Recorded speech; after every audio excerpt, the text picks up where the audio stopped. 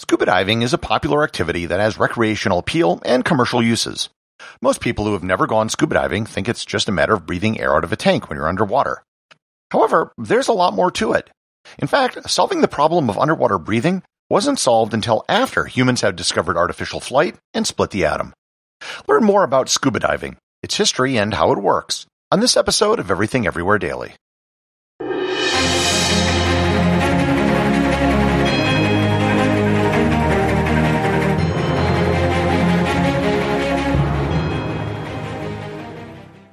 This episode is sponsored by Heaven Hill Bottled and Bond Bourbon. I recently had the chance to try Heaven Hill Bottled and Bond, and I can attest to its exceptional aromas with hints of caramel and vanilla intertwining with its oakiness, which provide a well-rounded flavor profile. Taking a sip is akin to experiencing a piece of bourbon history firsthand.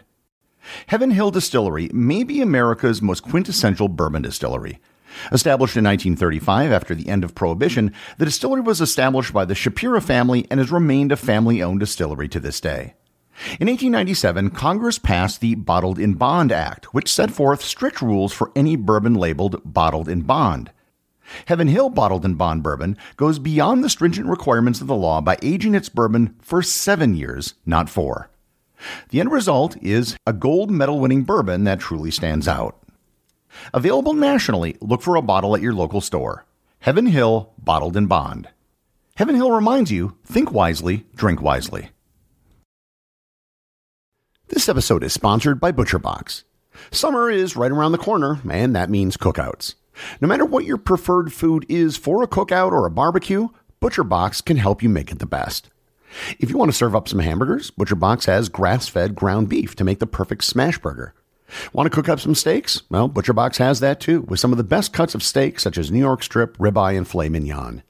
Do you like grilled chicken? Well, ButcherBox has some of the best pasture-raised chicken that you will find anywhere. And if you really want to wow people at your next cookout, you can try grilling some of their wild-caught salmon on a cedar plank. Sign up at butcherbox.com/daily and get a special deal. ButcherBox is offering my listeners a free-for-a-year offer plus an additional $20 off. You can choose salmon, chicken breasts, or steak tips free in every order for a year. Sign up today at butcherbox.com/daily and use code DAILY to choose your free-for-a-year offer, plus get $20 off your first order.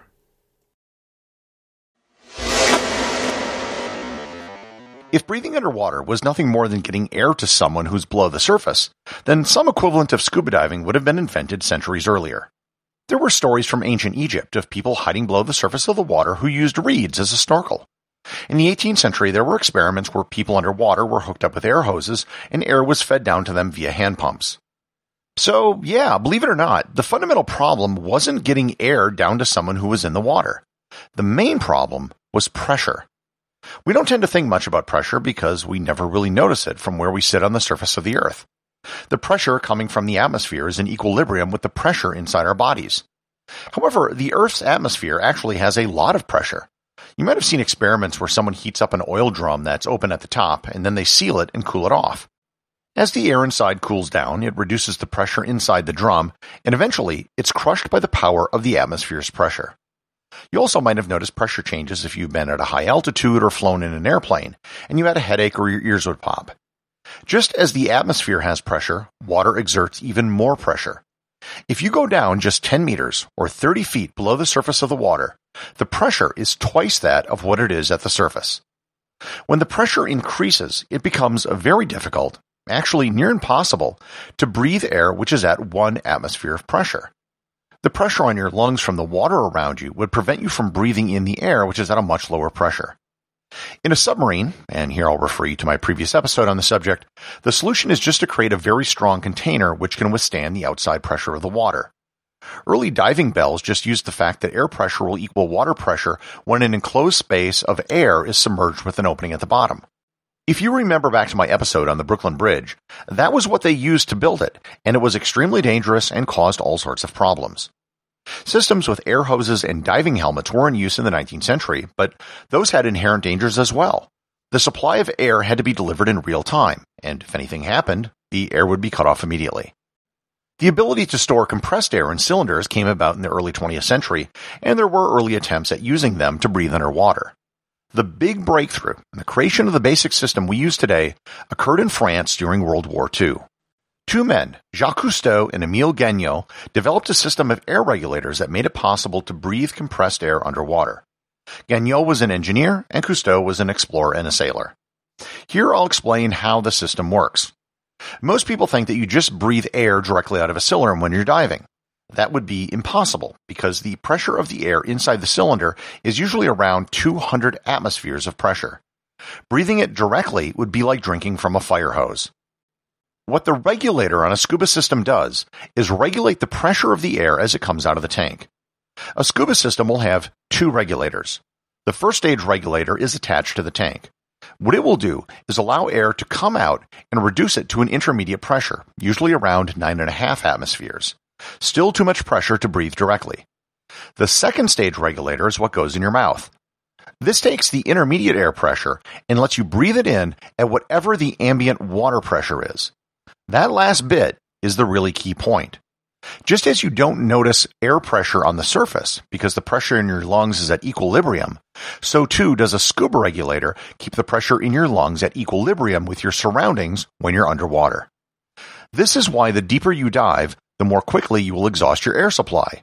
You're breathing it in at a higher pressure, so there are more total air molecules that you're breathing in every breath. Likewise, the regulator in your mouth will also vent out air into the water whenever you exhale. This is called an open circuit system. A closed circuit uses something called a rebreather, which lets you reuse oxygen that you exhale, but those are almost never used in recreational scuba diving. A regulator will also always have a gauge attached so you can see the pressure in your tank, as well as a backup second stage regulator in case you or your diving partner are having troubles with theirs. It's a very elegant system which just works. I've known people who have literally vomited into their regulator and managed to expel everything into the water, and it kept working. I don't recommend doing that, but it shows just how robust a regulator can be. While air is obviously the biggest problem when diving, it isn't the only problem. Most of what you have on you when you're diving, especially in salt water, will float. Your body wants to float, your air tank wants to float, and if you're wearing a wetsuit, that too wants to float. The question then is, how do you manage to dive when everything you have is making you float?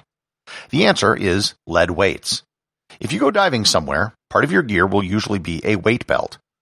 You will put lead weights on a belt, and the amount of weight will usually depend on your weight. The bigger you are, the more weight you usually need. This still doesn't solve the problem, however. Once you dive down, you don't want to sink to the bottom either. You want to be able to control your buoyancy. In the 1960s, the first vests were developed that let you do just that. Basically, inside the vest there are air bladders which attach to your air tank. You can control the bladder by pressing a button which will either inflate or deflate the bladder depending on what you need. It's something you need to adjust as you dive because the deeper you go, the more the increase in pressure will squeeze the air bladder, reducing its volume and hence its buoyancy. These are usually called BCDs, or buoyancy control devices. Once you get the hang of how to use it, you can literally hover in the water, neutrally buoyant. The other big issue, probably the biggest issue, is safety. You might be thinking that the biggest safety concern when diving is running out of air. To be sure, that's something to keep an eye on, but that really isn't the biggest threat. Problems with air supply almost never happen, and if you're diving with someone else, then you can easily use their backup regulator to get to the surface.